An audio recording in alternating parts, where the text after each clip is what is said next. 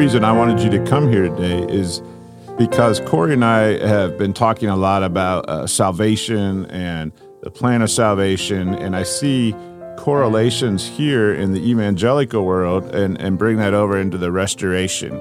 And I wanted someone that, I wanted to bounce ideas off someone who may or may not feel as I do. I just know that you're very well versed in theology and these things that we're talking about. So I wanted to bring up to you, it was a few years ago, there were some things going on in Brazil, and we won't get into all that, but there was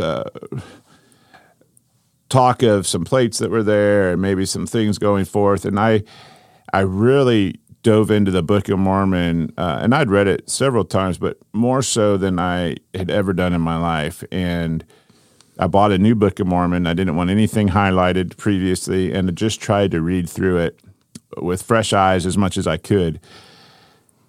There was a verse in the Book of Mormon that hit me, and it was talking about salvation being tied to having faith unto repentance. And that small verse, I thought, that is so huge, faith unto repentance. And I started thinking, what in the world does this mean for me in my everyday life and in my heart and in my inner man to have faith unto repentance?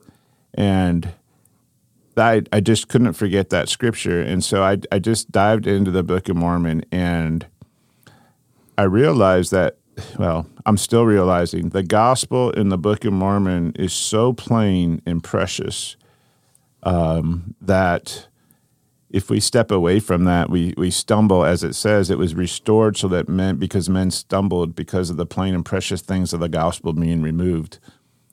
So I wanted to ask you about, so in this evangelical world, they're debating the sovereignty of God, and you don't want to undermine that sovereignty, and even doing anything on your own seems to do that free will agency. I think that in the restoration, there's kind of that, when you talk about the glories and the different levels of heaven, and Mormonism kind of gets wrapped up in that a lot more than we do, that there is a debate that can be had on works versus the sovereignty of Christ and his blood saving us. So I wanted to talk about that a little bit and just get your opinion. So that's a lot that I just threw out there. Well, I'll tell you what, I'll step back and just let you talk for a minute. We'll see where it goes. Repentance to many evangelicals is simply a change of mind about who Christ is. Now, that's hard. If you wrap your brain around that, it's hard to understand for us, because to us, it's like Isaiah 1:16, 17, cease to do evil, learn to do well kind of thing. And that's how we perceive repentance. So it's a change in the pattern of sin to us. When you become a Christian, when you have that faith and repentance you're talking about, the pattern of sin has to change. It can't continue unabated, and that's what the Restored Gospel says. With Chuck Swindoll, it can continue. But as long as you accepted Jesus as your Savior, you can be a carnal Christian. And that's what makes the Restored Gospel, this faith unto repentance you're talking about, I think unique, because repentance is not just a change of mind. It's a change in the pattern of sin. I had a friend who I met. He was a realtor. His name was Doc White. He lived here in Independence for some time. I think he's passed on, but he helped us buy a couple houses when I was young and starting out and didn't have much money.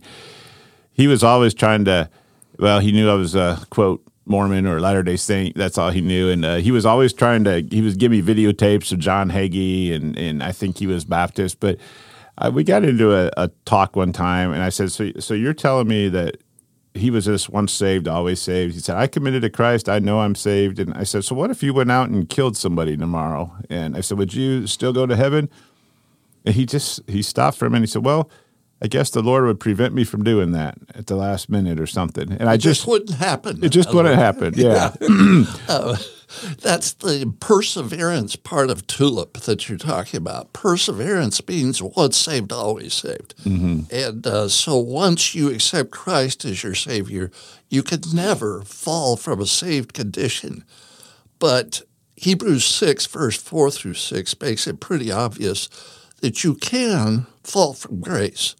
And so I think that's true in a small degree for us between communion, as we can fall from grace, and I have trouble. I sin. I commit errors in my life that I'm not proud of, that I constantly have to keep short accounts with God. And I want to make amends for that. And I have this sin nature in me that's never going to change, it seems like, except the scriptures tell us it will. At some point, we will have victory. We can live victoriously.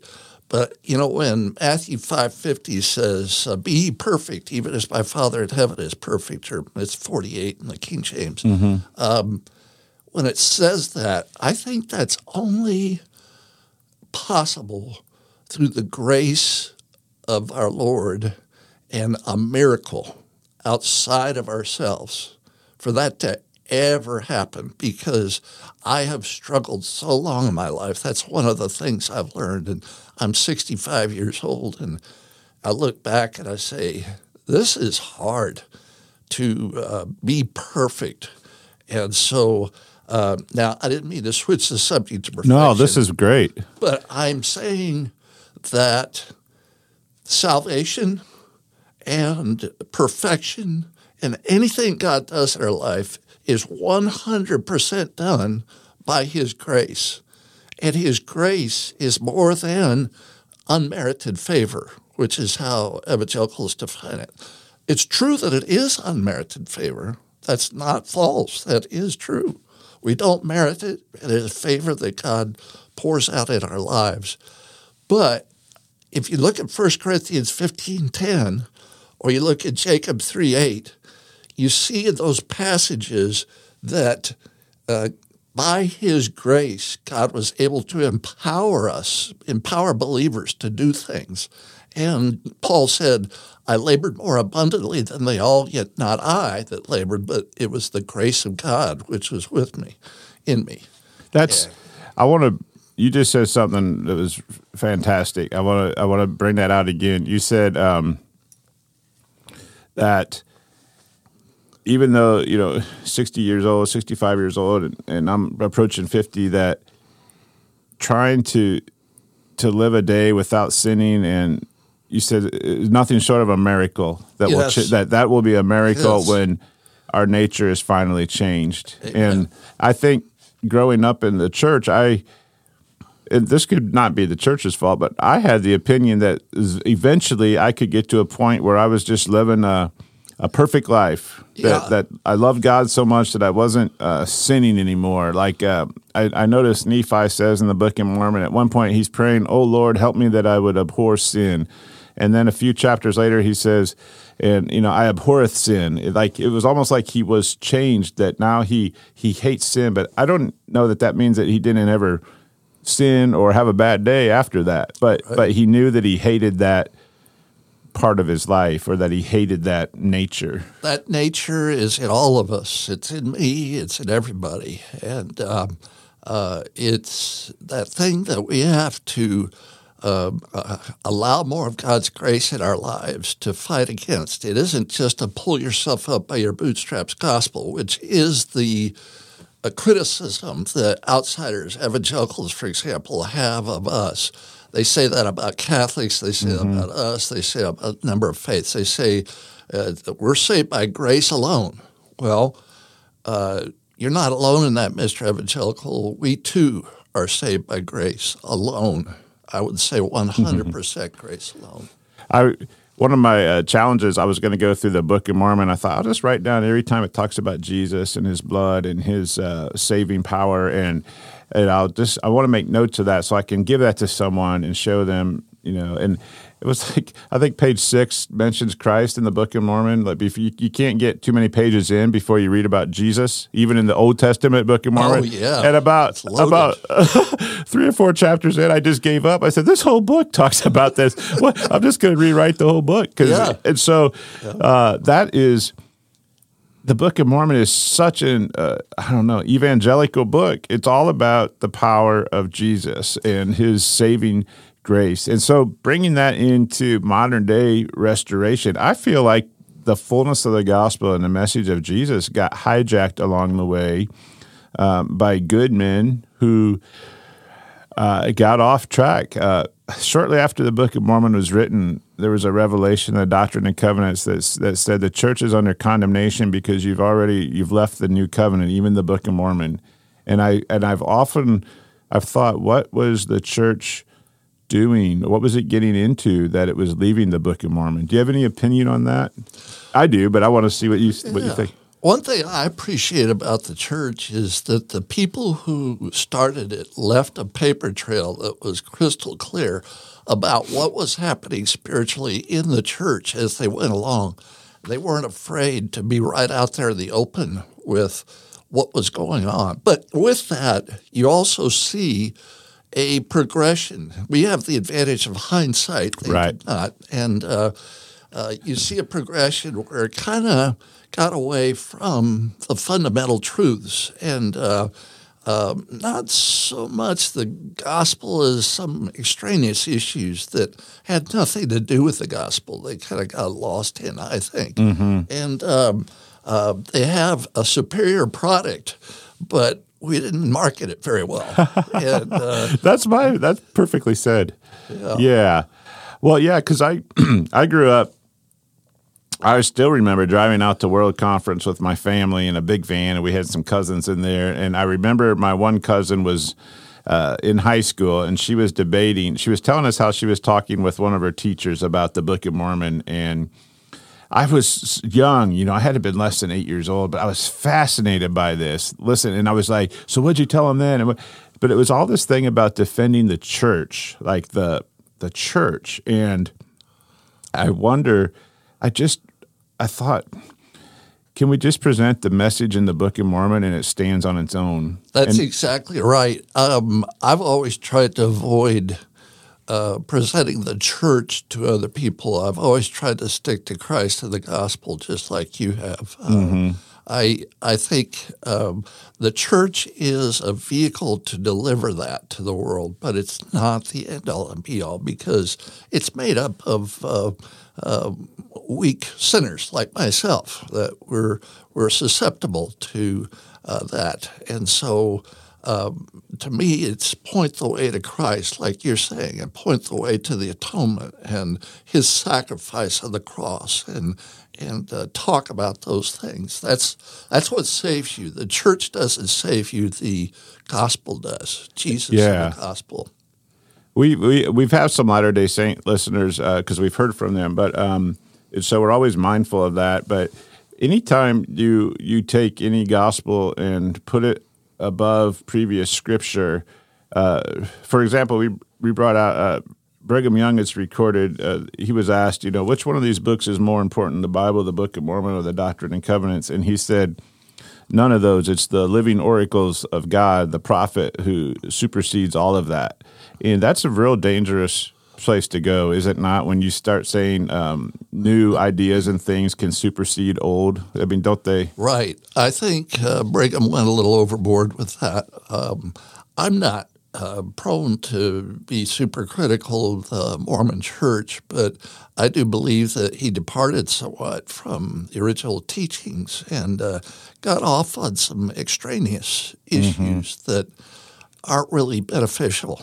But when we witness to anyone in the world that knows of the Book of Mormon, because of some things that he did, we have that baggage, first of all, to lay a foundation. We did a series called Mormonism is Not the Book of Mormon, and tried to bring out some of the tenets of the Mormon religion and show that this is not what the Book of Mormon says. As a matter of fact, it says opposite. So that's hard, isn't it, for our people, our children, to learn to witness to other people, having to deal with that? Yeah, I think that our church has felt the grip of the LDS church firmly attached to our arms, and we're trying to undo that at times because we've been put in that same bucket and by other people. Yeah, I think that's true. So that brings us to we've been talking about on our weekly podcast. What does the Book of Mormon teach? And I know one of our ministers at Colburn, where I go, preached a sermon not too long ago, and he said he was talking to somebody, and he said, if we don't have a basis foundation for the Word of God, being truth and what we base our lives on, that it doesn't serve us to even go farther in this conversation because there's no foundation for us to agree on. So when you take away all truth, there's nothing really to debate and probably a fruitless conversation. But when you're using when you're talking to people about Jesus and they want to get into, well, Joseph did this or that, it seems to me it's like, well, what does the Word of God say? And then just go back to the Book of Mormon stands on its own. Yeah, I absolutely agree with you. That's why I'm starting a website.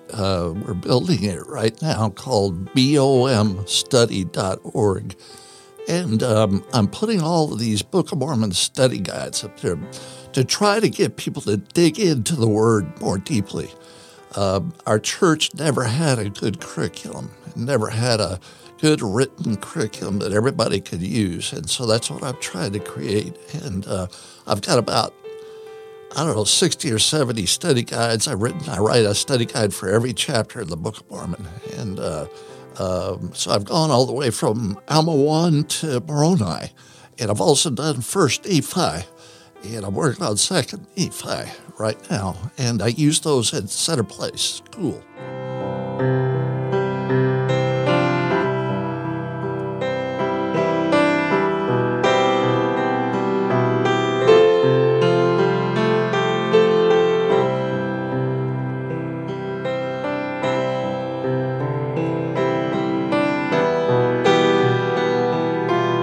How long have you been teaching at CPRS? 4 years. Okay, and you teach religious studies? Yeah, religious studies. I teach comparative religion, philosophy of religion, Old Testament, and Book of Mormon 2. So there's 2 Book of Mormon courses. I teach the second one. Okay. I wish I could go through those classes. That sounds that's right up my alley. So my son's going to be with you next year, senior. Tell me what do our children need to know? Because I think what the children need to know is what we as adults also need to know. What do you find is relevant for them today? Well, number one, should we or should we not believe in God's existence? Does he exist? A lot of kids get to college, they never really made that decision, and they grew up in the church even, and they don't realize or know, are there reasons to believe that God exists? And so I created a website called areasontobelieve.org. And on that website, it's written just for atheists, and it gives 5 arguments for the existence of God. 5 different arguments that say he does exist. They don't use any scripture. It's all science and logic. And it took me about 2 years to create that website. areasontobelieve.org. Yeah. Okay, I wrote it down. Okay. And on that website, you have all kinds of arguments. The Go Ye and Teach slides that we used to have don't back up that far. They kind of assume in the 50s that everybody had some exposure dark in the door of a church at one point in their lives. Right. And so you're just converting them from another gospel to this gospel. And so that's how Go Ye and Teach was written. But I was going to ask you because I thought, is it even relevant today to go through the Reformation and Martin Luther and Wesley and show how all these people wanted to, knew that we needed to have a restoration? But it's like it seems like we're beyond that, because that was for religious schooled people to systematically think in their mind, well, that makes sense. Now it's like, well, I don't believe in any truth, right? Right. Yeah. They go to college, they have an atheist professor that tells them in their first philosophy class that God does not exist. And you've got to decide as a student, what argument could I give him? And so it's pretty intimidating. So I give those arguments on my website, and I teach that. That website is the basis for my philosophy of religion course, which is a one-semester course. And I use my website as the basis. I teach off of that. So I go to the website and I teach the kids using that. So have you gotten any feedback from atheists or anything that have read? Yeah, I get comments. The problem is when I first wrote the site, I got about 25,000 likes for the site in the first 6 months. Wow. I think. Then I found out that Center Place wanted me to go teach. And so I suddenly had to drop it. And I was going to do a blog and everything called Reasonology on that website, but I didn't get to do that. I stopped it and I picked up CPRS and I started writing curriculum as fast as I could for the next 4 years. And so I've spent a few thousand hours typing lessons.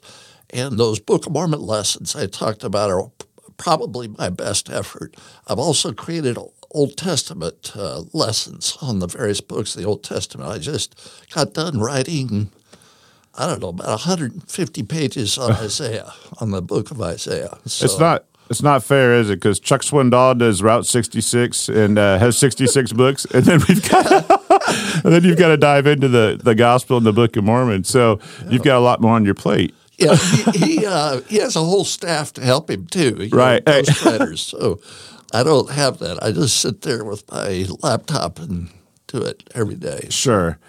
So when will that website be up? You said you're doing a study guides on the Book of Mormon. You said in process. Rich Hinkle is helping me, and he encouraged me to do this. And so it's just in the last few weeks that we've been working. Oh, neat. And so it's not up yet, but it'll be a few more weeks, I think, and we'll have something for people to see. How do you feel about so the young people at CPRS? It's so, I can't wrap my mind around it, because I've going through school where I was the only church member that I could think of. And so these kids are surrounded by, quote, church members. Certainly they must take it for granted, I'm sure. They have a different perspective than I do. But there still has to be something that connects them other than just being in a Christian school. And I've seen some of them, get out of the school and kind of fall away from their beliefs because maybe relying too much on the school as their source of strength, but it still has to be a personal connectedness to God. What's that like, being amongst those little ones every day? Well, I grew up with a totally different perspective because I went to 2 different schools in Detroit, and I went to 2 different schools in Austin, and another one in Orangeburg, and then, so it just, by that, it was the opposite, and I was immersed. In other words, schools didn't have as much influence on me. Right. It was more my parents and the church that influenced me. And so as a result, I had a very strong testimony. I look at these kids at CPRS, and it's totally different from my background. It's hard for me to know exactly how they feel, but I do get reactions. I do ask them about their faith. Many are very devoted to the gospel. Many don't know what they think. And so it covers a gamut, a wide range of beliefs. Do you think there's amongst the younger people? I don't want to use the word damage. Let's just say, so the parents that came up in the church, was the emphasis maybe incorrectly placed at times, and that's having a impact on the younger people because they're being raised in that environment as well? Does that make sense? The message, I should say. In other words, they didn't quite absorb that message, is that what you're saying? Or? Yeah, or it seems like the message is, we're the one true church. This is how you defend your faith, and misses the interpersonal. Jesus is your Savior.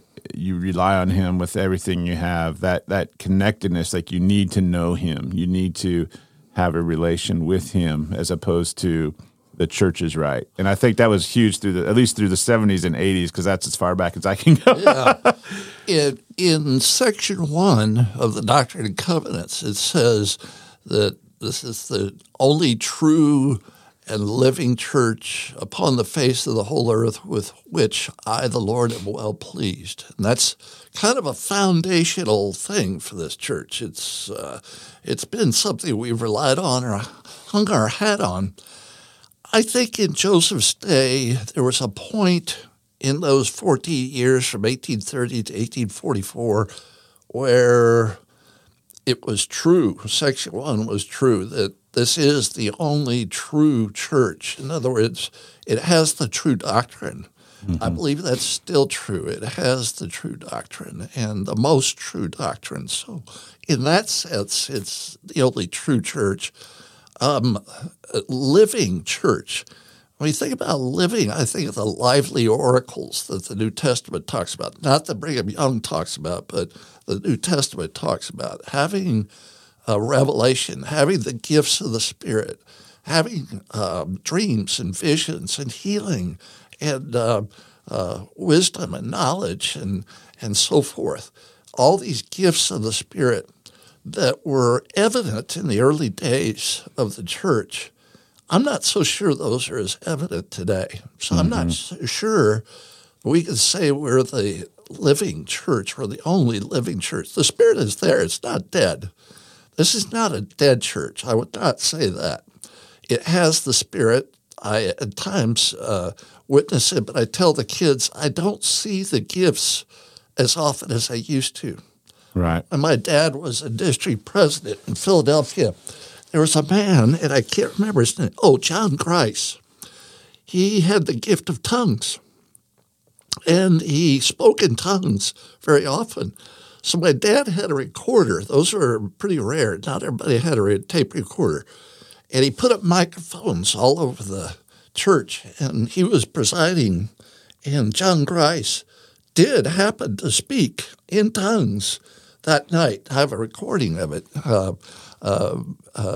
But that's the only instance that I'm aware of.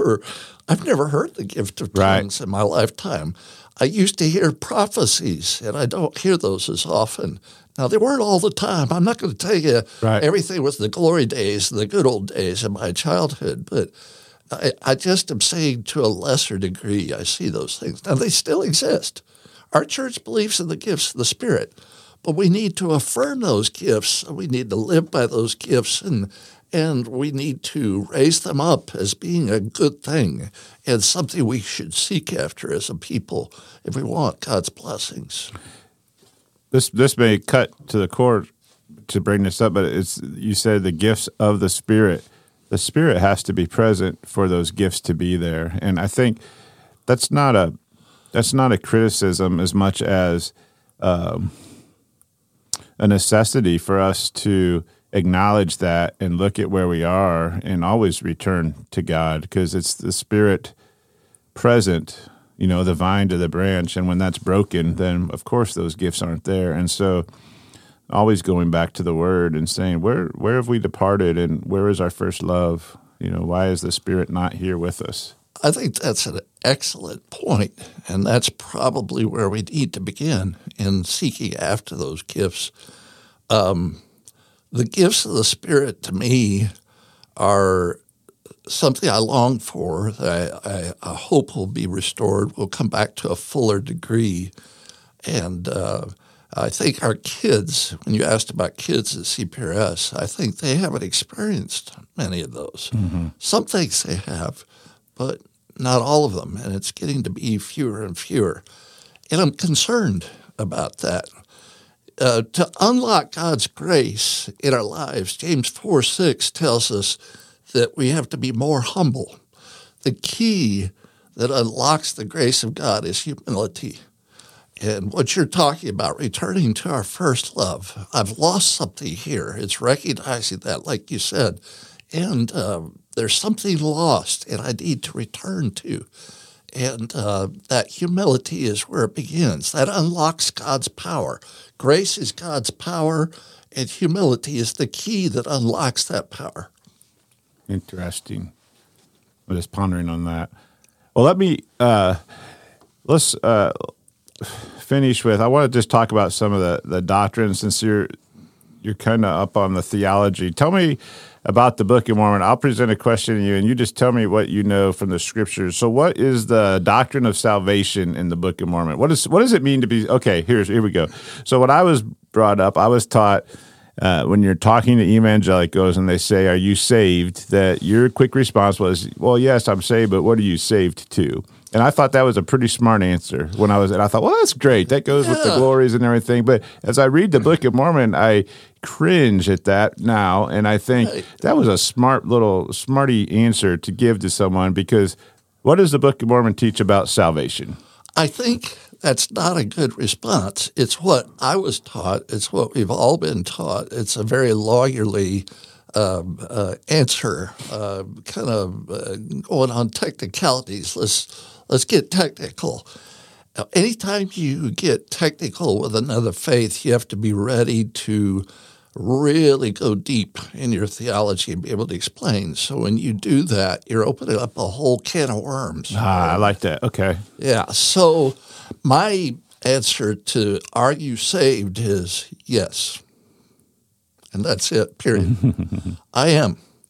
Because the question is asking, if you died today, would you go to heaven? And that's, okay. So you're looking at the substance behind the question. Right. What are you really saying? And I don't want to get into arguments about what am I saved to. I don't want to talk about glories and all that kind of thing. Mm-hmm. I want to be able to tell people why I believe. So the next thing is, why do I believe? Why do I think I know that I'm saved? Or why do I have that assurance?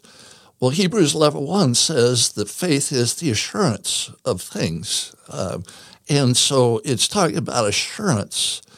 The Book of Mormon is filled with passages that say we have the assurance that we're saved. We know that we're saved. We know that Christ is our Redeemer. Yes, yeah. And the only, I come to I come to this situation with total unworthiness. I begin, my starting point is it's not anything I've done. I am a sinner. I am weak. I don't have the ability to save myself. I can't pull myself up by my bootstraps. It's only by God's grace, 100%. And so the scriptures, how do I know that? How do I have that assurance? Well, the scriptures have the promises. They tell me that. They say that comes through the atoning sacrifice of Christ, and that his atonement, without that atonement, I would be nowhere. I would be lost. So I am definitely believe that I'm saved because of the promises in Scripture. And that's just where I get that assurance from. But we all need to have that assurance. If we don't have that assurance, we need to ask ourselves where we're at in our relationship with God. That's a great point, that assurance. The Book of Mormon does talk about that. And so what is it in the evangelical world where they feel like, so I always ask, what's the spirit behind the philosophy of once I'm saved, I'm always saved? It's like they're striving for an assurance and they want it to be doctrinally sound. They want to make sure they know that in their head, but there has to be something more than that. There's that spirit of, why is there a debate about once saved, always saved? And what's the evil spirit driving that? Is that a counterfeit to having the assurance inside? Well, that is called, the theological term for once saved, always saved is perseverance. And so that has its roots in Calvinism from 1536 from the Institutes of Christian Religion that Calvin wrote. And it's one of the bedrocks of Calvinism. The Book of Mormon, on the other hand, is very anti-Calvinist. It's very Arminian. It doesn't embrace the Calvinist on any of the 5 points. So one of the 5 is what you talked about, once saved, always saved. And we believe that, the passages in Scripture make it evident that you can't fall from grace. So what sustains perseverance is what you asked me. You said, what causes that to have such life and to have legs and really perpetuates it? What keeps it alive, I believe, is the belief that when we don't say God automatically locks us into salvation, we stay there, we're taking glory away from him again. It's back to that taking glory away from God that Calvinists are so focused on. And so it's, I go to Mount Pisgah Baptist Church when I was 10 years old, and I accepted Jesus as my Savior. And ever since then, I've been in the mafia, but I'm saved. And it's that carnal Christian thing, that idea. Does God do all this, or do I do all this? And they like to very much say that God does it all. Well, he does do it all. If I have an urge to help a little old lady across the street, it's only because God's grace first inspired me to do that, to say that I should do that. And I don't even know that that's happening. But I can't do one good thing in this life short of God's grace. I can't get up and get into the baptismal font without God's grace. It's his grace moving me to do that, the desire and power to do God's will. That's my definition of grace. Say you'll be mine. Could you love me forever, for all of time, me and you together? If you think that you were made just for me, you and I could have a beautiful story. Going back to what you said earlier, that the miracle, the true miracle, will be when we're able to do that 100% all of the time without stumbling. That's so. You mentioned something a couple of times, and it kind of went by me. But when the Book of Mormon says that it's to restore, to help people come to Christ because the plain and precious truths have been removed, and to restore those, you said the Arminian or the Calvinist Institute of Religion, 1536.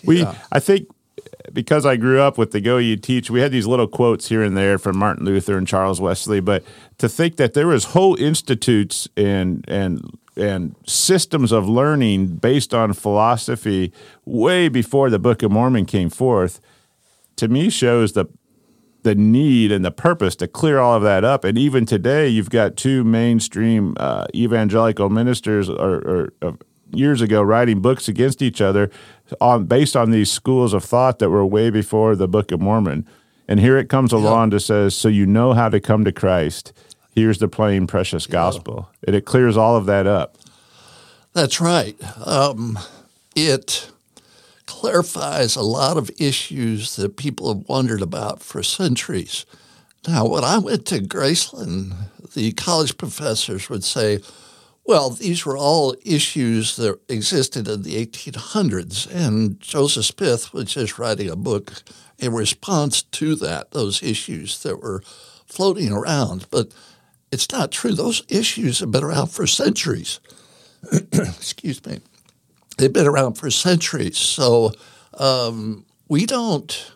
The restored gospel is not settling something that is just recently made up or created, but it's been around for a long time.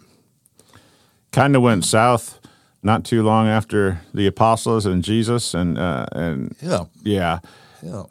I appreciate you being here today, Bob. I want to ask you, just finish with a couple of questions. Number one, I wanted to ask you, as far as salvation goes, and this is really, I wanted to bounce this off of you.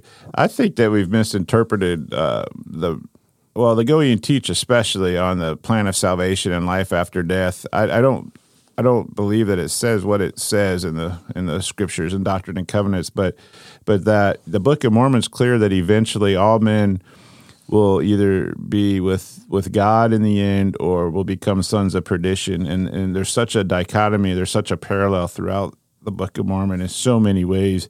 Do you think that message has been taught wrong, or what do you think about that? I think the glories, in other words, are states of restoration, of resurrection, but not a final resting place, and that there's a lot going on in the millennium to either draw all men to Christ or that you end up rejecting everything. What do you think about that? Well, other religions reject that entirely, that there's any further chance to come closer to God, that you either are or you aren't, and it's locked in and Right. it's done. They call we call Zion a messianic age. They call it a messianic age, and they're amillennial evangelicals that believe it's just sort of a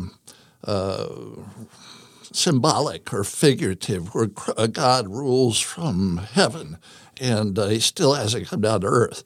And then there are dispensationalists that say that, no, there's a literal kingdom on earth. And so what happens in that literal kingdom, that 1,000 years that Revelation talks about, and what occurs there? It's kind of a mystery to Right. all of us. I don't know.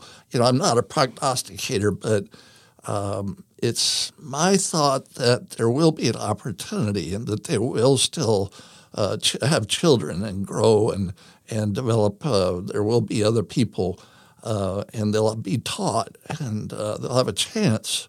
When I think of the glories, by the way, you mentioned the glories, I think it's even more than that. The nature of God seems to dictate a fairness in the way he's going to determine things. So the least little bit of difference in the way I live my life here on earth is going to make a difference in eternity. And every little thing that differentiates us will be evident. So I think it's more than three glories in my belief system. It's not the church's, but it's my personal belief that there are degrees beyond the three in heaven, and there are degrees in hell too, separation from God. And it'll be exactly according to how you personally lived your life.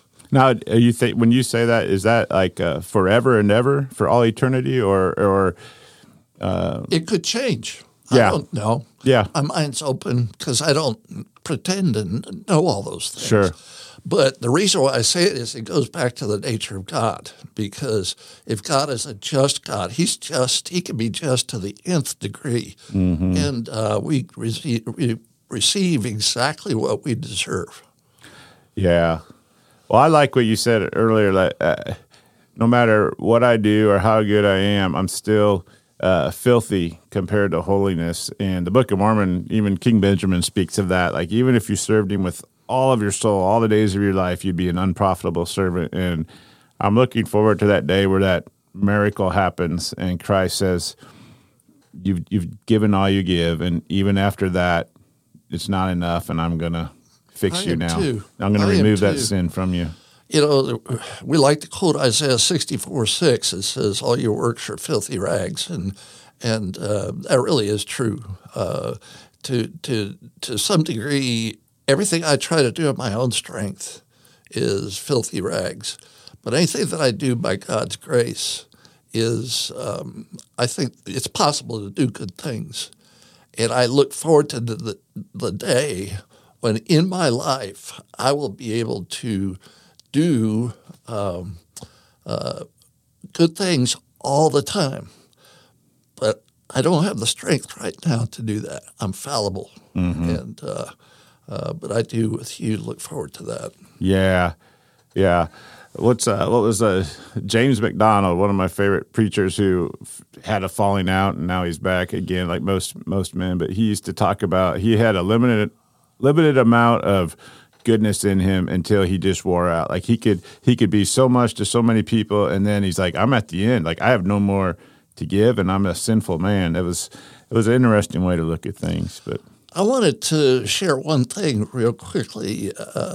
A few years ago, my wife, and it was 2013, January 6th of 2013, she was traveling alone in Arizona, and she had she went into a Safeway store and fainted, and cracked her head open.